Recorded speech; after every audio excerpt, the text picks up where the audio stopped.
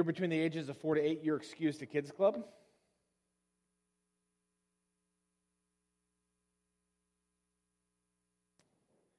We are in the middle of a 6-week series looking at the prayer that Jesus taught his disciples in Matthew 6. The disciples had watched him pray. They had heard him pray, and then they asked him to teach them how to pray.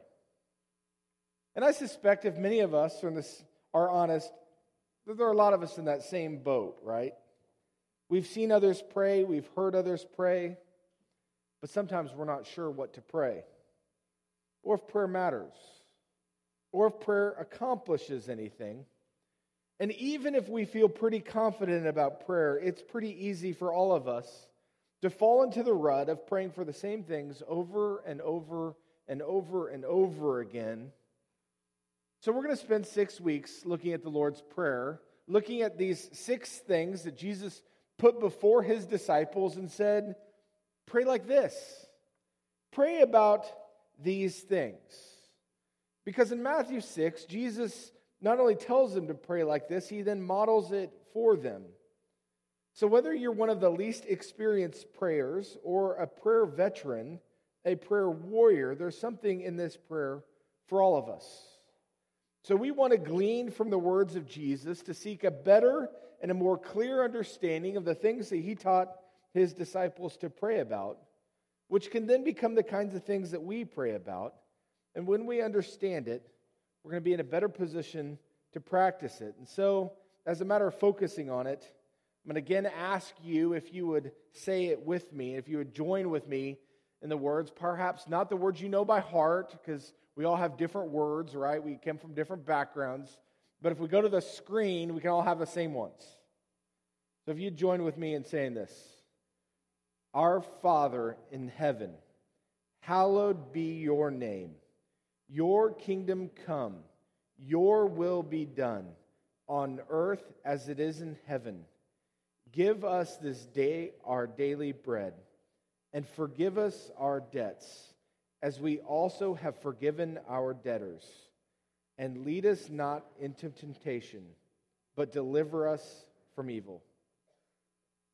So when Jesus says, pray like this, he starts out with, Our Father in heaven, hallowed be your name. We're going to start here every week because what it means to hallow his name is to set his name apart as holy. And when we do that, we're always reminded of the gospel, which is to say this, that we're always reminded that we could pray to the holy, righteous, and completely transcendent God, and we can literally enter into his presence, according to Hebrews 4, because of the work of the Son, Jesus. And that if you've believed in Jesus, according to John 1, then you are a child of God and he is your Father. So when that happens, when you pray to God, the Father, you stand before him not in the muck and the mire of your sin, but in the glorious redemptive righteousness of Christ. Now hold on to that for a second, because I want you to know that to be true. That when you pray to God the Father through Jesus Christ the Son, you do not show up in his presence in your muck and mire. You show up in his presence in the glorious redemptive righteousness of his Son. That when you pray to God, he looks at you just like he'd look at Jesus. His own Son, that's the righteousness he sees in you through the completed work of Christ. That's why we love Jesus, amen? Because you can show up. Doesn't matter where you've been.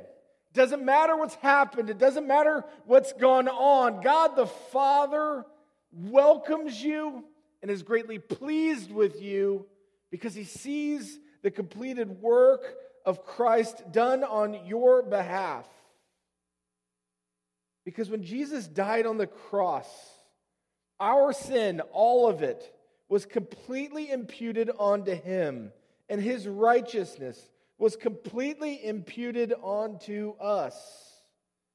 So we have full access to the holy God who is our Father because Jesus died on the cross. And when we pray and when we hallow his name, we're reminded that on one hand he is a holy God and on the other he's a personal, loving Father. And when we hallow his name, we come to him in the full balance of both. That he's completely holy and righteous, and he's completely loving and personal.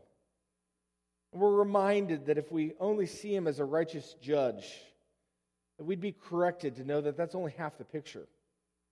And that if you only see him as a loving Father, that you would be corrected to know that that's only half the picture. So this first thing we do in pray, we pray through the gospel with a full knowledge of who he is and the knowledge of who we are and the reality that because of Jesus, we can come to the presence of the Father in his glorious redemptive righteousness. Our Father in heaven, hallowed be your name. And the second thing given for us to pray about is your kingdom come. As we leaned into it last week, when we pray, your kingdom come, we prioritize his kingdom in our lives. It sets as a moment to reset us to a kingdom priority. That regardless of where we've been, what we've been going through, what our day looks like, when we pray, your kingdom come, we're reminded. It's not about me. It's not about my kingdom. It's not about what I'm trying to accomplish. It's about God the Father. It's about his kingdom. I'm reminded of that his kingdom, as he described it, would come in me and would come through me. That I might, in the very words of Jesus, follow him and become a fisher of men. Or in the words of Paul, that I would be reconciled and then become a reconciler. When we pray, thy kingdom come, we realize that salvation isn't primarily about me, but that we are recipients of grace given to us so that we would pass on the message of grace. That the freedom and peace that we have found in Jesus Christ is exactly what we needed. And for those around us struggling in sin, or struggling in legalism, or struggling in moralism, or struggling in all kinds of chaos, that it's the exact answer that they need. And so we share it. When we pray, your kingdom come, we're reset to kingdom values. And we're reminded to pray for our families, to pray for our neighbors, to pray for our coworkers, to pray for those who don't know Christ, and to pray for the world. To be reminded that there are people groups in the world with minimal exposure to the gospel. So if you were here last week, you might remember I informed you of the Joshua Project. They've got a page listing unreached people groups of the day. This morning, they would ask us to pray for the Rohingya people in Somalia. Have zero exposure to the gospel now in Somalia. And as we pray for the Rohingya later in the service, we'll be reminded of two things. One, that prayer matters. It absolutely matters because God hears his people. So we want to pray for people who don't know him. But it also ought to do something else for us. That if you begin to pray for the Rohingya people of Somalia, it might make you more aware of the Somalis around you. Because we happen to live in an area that's got a lot of Somalis, don't we? And so if we recognize that there are Somalis in Somalia who don't know Jesus, do you happen to know that one of the largest unreached people groups in the United States live in Minnesota? There's Somalis living in Minneapolis, and they live here too, who need Jesus. When we pray his kingdom come, we put forth a kingdom priority. That people knowing Jesus is a priority, and so we lift them up. We pray for them. And that brings us to this third thing to pray about, this third priority of prayer in verse 10. Matthew 6:10 says, your kingdom come, your will be done, on earth as it is in heaven. I have no idea how many times in my life I have said this. Grew up Catholic, we said it every week. Your kingdom come, your will be done on earth as it is in heaven.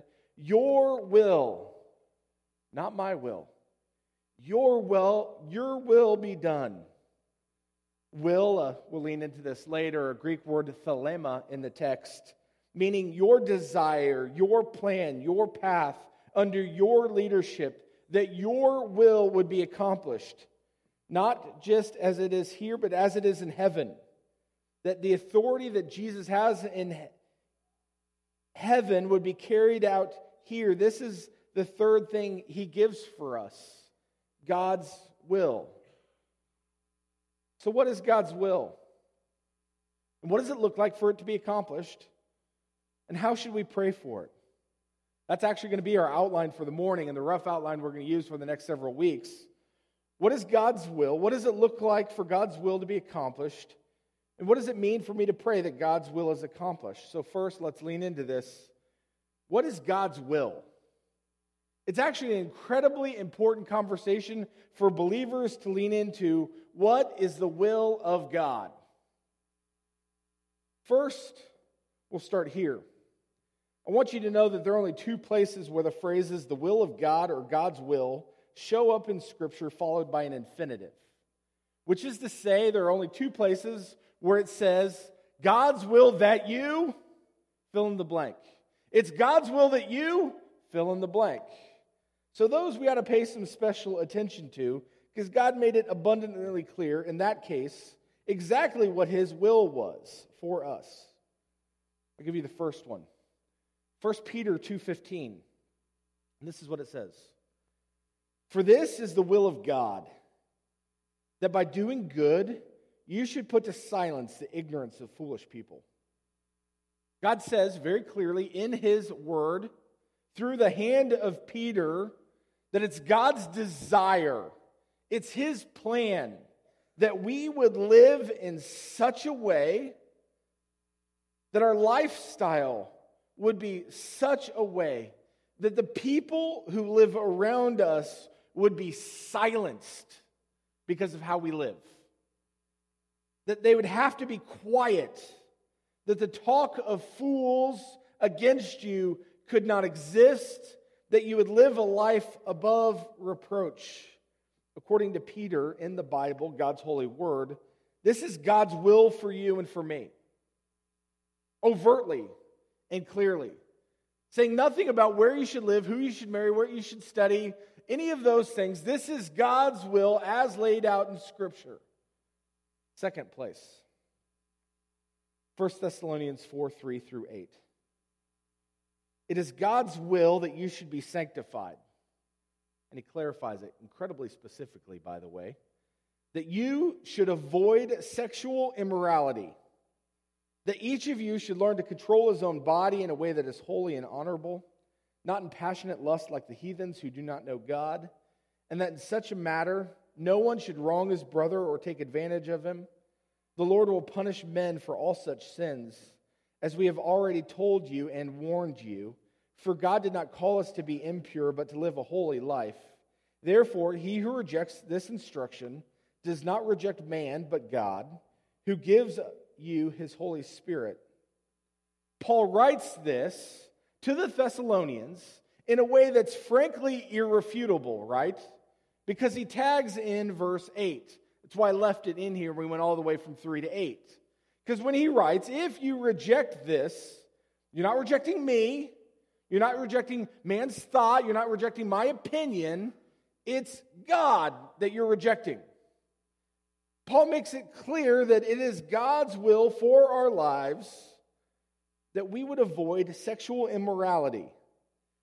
About a year ago, we preached on this, sexual immorality, the Greek word being porneia, which includes fornication, sex between people who are not married, adultery, non-marital sex involving someone who is married, homosexual acts, sexual acts involving people of the same gender, as well as issues of self-gratification. We could go on and on. This is God's will, that we would pursue sexual purity with our bodies, that we'd learn to control our bodies, This is God's will for you and for me according to His Word. If you want to talk about God's will, you got to start here. Why? Because God made it plain and clear. This is God's will for us. A quick poll. This is not a raise your hands poll. This is a raise a neuron in your brain poll. How many of us are getting that right? Now, whether you're guilty of the first or the second, I'm suspecting all of us are guilty, correct? That's the gospel, friends. It's not the will of God that we would be perfect in everything. We won't be, right? God the Father sent His Son because we couldn't follow the rules. Now, does that give us rampant permission to go astray in any and every area we want to pursue? Absolutely not. It's God's will for us that we would pursue holiness. It's God's desire for us that we should feel and pursue His holiness. So when you blow it and you go to pray, do you show up and say, God, I'm not doing your will and I stink and I'm awful and I'm just as bad as the heathens? No, right? You hallowed His name, didn't you? You recognized who He was. You've prayed through the gospel that Jesus died on the cross, knowing you were a sinner, redeemed you completely, and you approached the Father in confidence. But this is God's will for us. His perfect and pleasing will. His will that we would find a greater happiness, a greater satisfaction, and frankly, far less pain than when we pursue our own. We start with those two because it makes it plain, but the further you lean into God's Word, the further you will find God's will to be clear. I mentioned earlier that the Greek word for will in this context is thelema. Matthew uses it 7 times in his gospel, including this prayer. So just to give us a sense, I want to look at a couple of the other examples that we could lean in further to understand God's will. Matthew 7:21, this is the second use. Jesus speaking says, "Not everyone who says to me, 'Lord, Lord,' will enter the kingdom of heaven, but the one who does the will of my Father who is in heaven." For simplicity, I underlined and italicized will in the screen. That's not in your Bible, but just so you know the difference between the will that is a thelema and the will that is not. One of them is a verb, the other one isn't. One of them is God's desire for your life. And what Jesus communicates in this verse, and in the broader context of this verse, because context is important, what he's saying is that calling out His name, or even claiming His name, doesn't actually testify to having a relationship with Him. You'd find this to be true and consistent in the New Testament. You would find that in the end, there'll be people who would claim, "Lord, Lord, I knew you." And Jesus says, "We didn't know each other at all." That it's actually possible that you could claim the name of Jesus without knowing Him at all. That's part of his point. And in this context, what Jesus declares is more meaningful and more valuable than just calling out His name. What's more meaningful and more valuable than just claiming His name is your obedience as a sign of your relationship with Him. That if you choose to obey Him, that is a testimony that He is your Father. That it's a testimony that you are pursuing Him. And that it testifies to something. James, the whole book, makes the same argument. Which is to say that our obedience to His words, that our obedience to His desires, that our obedience to His purpose testifies that we know Him and is in fact His will. We'll lean in further. Matthew 12 uses the same word again. Matthew 12:50 says, "For whoever does the will of my Father in heaven is my brother and sister and mother And here Jesus articulates that the doing of his will, again, following his words, desires, purposes, declare that we are in his family. You see it again in Matthew 21 in the parable of the two sons, which we covered this summer. Matthew 21:31. Which of the two did the will of the Father, they said, the first? You remember the parable. You have two sons, one who says he's not going to go, and then he goes, and the other one says he's going to go, and then he doesn't go. And the question is who does God's will? The one who says he'll do it and doesn't, or the one who says he won't do it and then does? And what Jesus makes clear here is that God was pleased not in the answer of the one who says in a people-pleasing way, I'll be faithful, and chooses faithlessness, but rather God's will, his desire was for the one who said, I won't do it, and then changed his mind and chose a path of faithfulness, that his obedience to him, our faithfulness to him, matters. That while we obey his words, and we obey his teachings, and we obey his commands. And one of the things I want to lean into with us is that we obey his commands and not merely just his moral commands. I think this is where the church gets off track a bit. That we buy into this idea that his moral commands are more important. That we lean into this and we think, as long as I don't steal, as long as I don't covet, as long as I don't murder, as long as I don't lie, I'm fine. That God ultimately is calling me to be a moral person. And if that's true, I'd quickly point you to the Pharisees, a people to whom Jesus had no stronger words. People who just pursued a moralism to the extreme without embracing any of God's other commandments. Because if you study the New Testament, you would find God is not just interested in a moral people. Now, sure, our morality matters, right? It's obedience. But our morality matters in as much it's a reflection of God's character as we carry out his missional commands. For his missional commands also matter. That we would go and make disciples. That we would prioritize his kingdom as aforementioned. That we would be fishers of men, that we would be ambassadors. See, this is God's will for us, that we would live in obedience. Which is to say this, when you read your Bible, and church, please read your Bible, right? I get to say this to you from time to time. Spend time in God's Word. The average Christian doesn't. I want more for our church than that. When you read your Bible and you come across an imperative, a command, an example, that we don't be a people that just read it and think that's nice.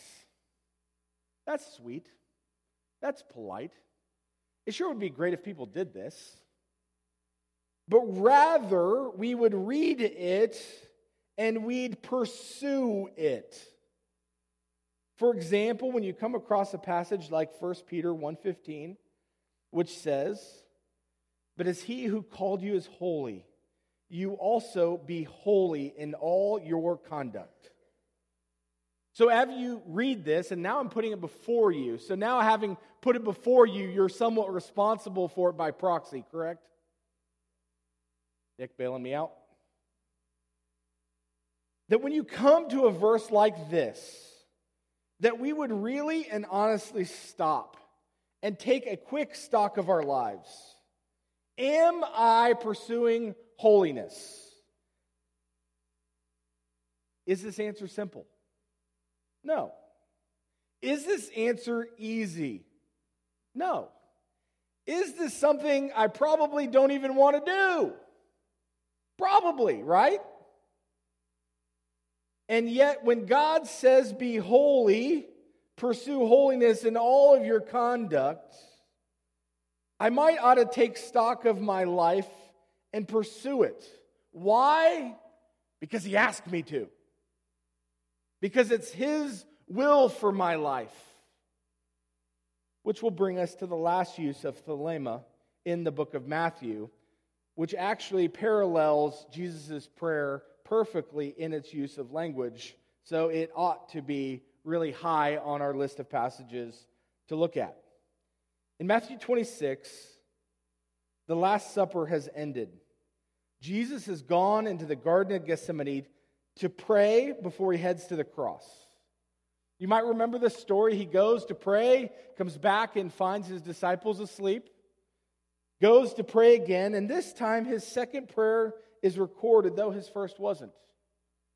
And so you might realize that it's there purposefully. It's there intentionally and instructionally for us, because this is what he prays the second time. My Father, if it is not possible for this cup to be taken away unless I drink it, wait for it, may your will be done. May your will be done. What Jesus does here is he replicates a modeled prayer that he had given them some 20 chapters earlier in Matthew. Before his disciples, he models this same concept here in an extraordinarily difficult and excruciating situation. He models for his disciples the concept of putting the Father's will over his own will, especially when it's costly. Would this be simple for Jesus? Will it be easy for Jesus? Is it what Jesus wanted at all? From the text, no. If it's not possible for this cup to be taken away, seems to be that he's praying, if there's any other way we can work this out. And yet, when you read the rest of the story, you find that as Jesus prays about the will of God in his life, in a challenging and an excruciating situation that leads him to sweat blood, that he yields himself to God's will. In fact, he completely buys in to God's will. In fact, he utterly willfully goes to the cross and dies on our behalf. Now, Jesus has modeled these words for his disciples twice now. He says, pray like this, that your will would be done. And in case they didn't get it, in case they didn't see it, and by the way, according to Luke 11, he taught that another time, then, before he goes to the cross, he models it again. May your will be done. And don't miss the example, right? Because as Jesus prays this in the Garden of Gethsemane, right before he goes to the cross, remembering that of the 11 disciples who were faithful, 10 of them died, right? So as they went out and they spread out to take the gospel all over the known world, how many times do you think they thought, my will, God's will. My will, God's will. You know, the beach is over there. Have you looked at the map? They're pretty close to some beaches. It would have been a pretty easy move. And yet, overtly, these men chose to put God the Father's will above their own. That they would sacrifice their own lives for others to hear the gospel.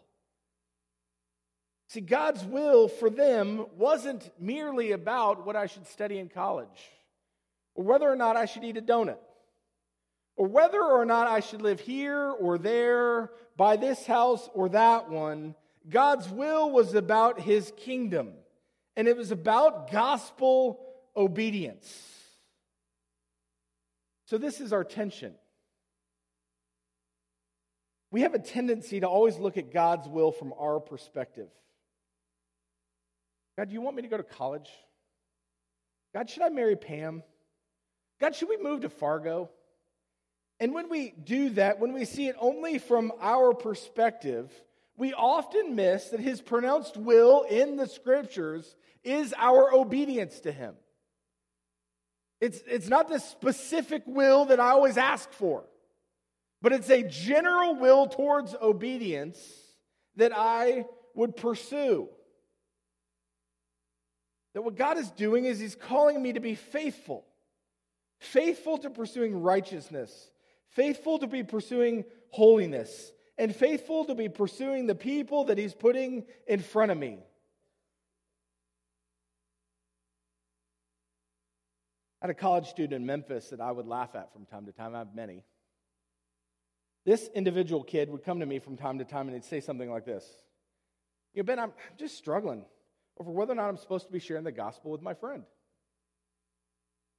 You're struggling over whether or not you should be faithful to something God had asked you to be faithful about?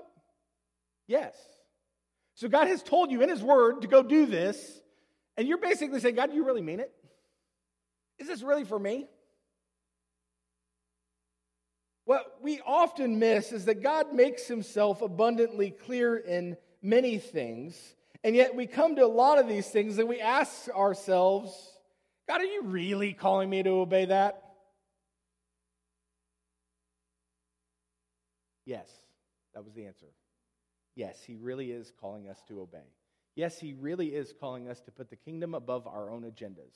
Yes, He really is calling us that in His divine providential will that we would step out trusting Him, potentially looking like idiots, potentially costing us all kinds of things. But yes, He actually is calling us to that kind of faithfulness. What is God's will according to His Word? That we would obey Him. And what do we obey? His will. Everything He put before us in the New Testament. Are we going to get it right? No. Do we stop trying? No. We lean into the gospel and say, Jesus, I'm going to blow it, but I want to be faithful. Jesus, I'm not going to get this right, but I'm going to choose faithfulness. We pursue obedience. Which brings us to our second point, which potentially will be the shortest point I make all year. What does it look like for God's will to be done? Obedience. Amen? Point 3. So finally, what does it look like for me to pray that God's will is accomplished? Because this isn't just an applicational text. This is a prayer-driven text. When Jesus says, Our Father in heaven, your kingdom done, your will be done, that we are legitimately called as believers in Jesus Christ, that if you want to follow Jesus, the model that's put before us is that we would pray, God, may your will be accomplished. And if His will is my obedience to His word, then it's accomplished by my obedience. Then perhaps my prayer life ought to include components where I pray to Him, acknowledging what He's calling me to do. And if this is fuzzy for you, that's perfectly okay. And if it's fuzzy for you, I'd encourage you to take on a daily Bible reading plan in the New Testament. And if that's like 3 verses a day, that's awesome. Start there. It could be like your 5-minute Bible. I'm sure that app exists. And consider the examples. Consider the commands and obey them. And in the process, that we would be a people who would pray that our lives would be transformed. And that we would pray that we would be obedient. And that as we begin to pray that in all areas of our lives that God would make us more aware of His desires and make us more obedient to His desires, that as we come to those moments and say, may your will be done, and we grunt our way through it, we can celebrate an answer to prayer that we were obedient, that we accomplished His will. That as we work through this prayer, that we would always be a people who acknowledge who He is and who we are, that we would pray through the gospel, knowing none of us will get it right. That we'd be a people who'd pray His kingdom come, praying that we'd have a better understanding of our own salvation, and praying that we might be a better participant in bringing the kingdom into our family, the neighborhood, our workplaces, and the world, and praying that His will would be done. That my life would come into complete obedience to Jesus Christ through everything He would call and ask me to do.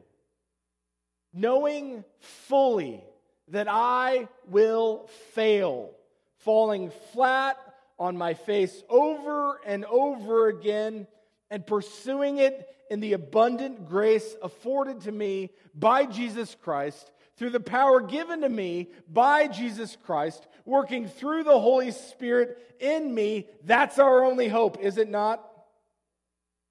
If you heard this and think you've got to will your way through it and white-knuckle your faith, you missed the point. We are called to obey Jesus, to ask Him, God, what are you calling me to do? And give me the strength to do it. God is far more interested in His own reputation than we are, and He will accomplish His will. It gives us the grace to participate in it. Let me pray for us.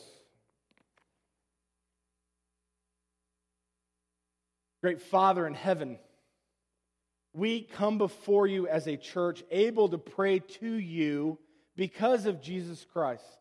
That what He accomplished at the cross on our behalf frees us to come before You as God's redeemed people.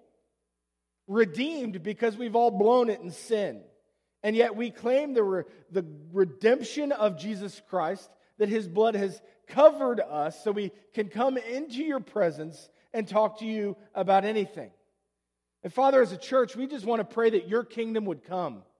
That in each of our lives You'd bring us to a greater understanding of salvation and Your gospel, and that You'd call each of us into the unique opportunities to participate in kingdom building. Father, that You'd put before us opportunities to testify to who You are, that we might clarify all that You've done through Your grace in our lives, that people wouldn't think that we're nailing it on our own. But we stand here as a people looking to Your Son who's carried us through everything. And Father, we pray that Your will would be done. That as people look at our lives, that we would live a life above reproach, not just as a model of morality, but a model of Your power. That people would see reflections of You in our lives. Father, that You'd call us to greater obedience, not just in Your moral commands, but in Your missional ones. Father, that we would love our neighbors so well and so sacrificially. And Father, in those moments when we don't want to give in, may we be reminded of Jesus, who in the garden prayed, may Your will be done.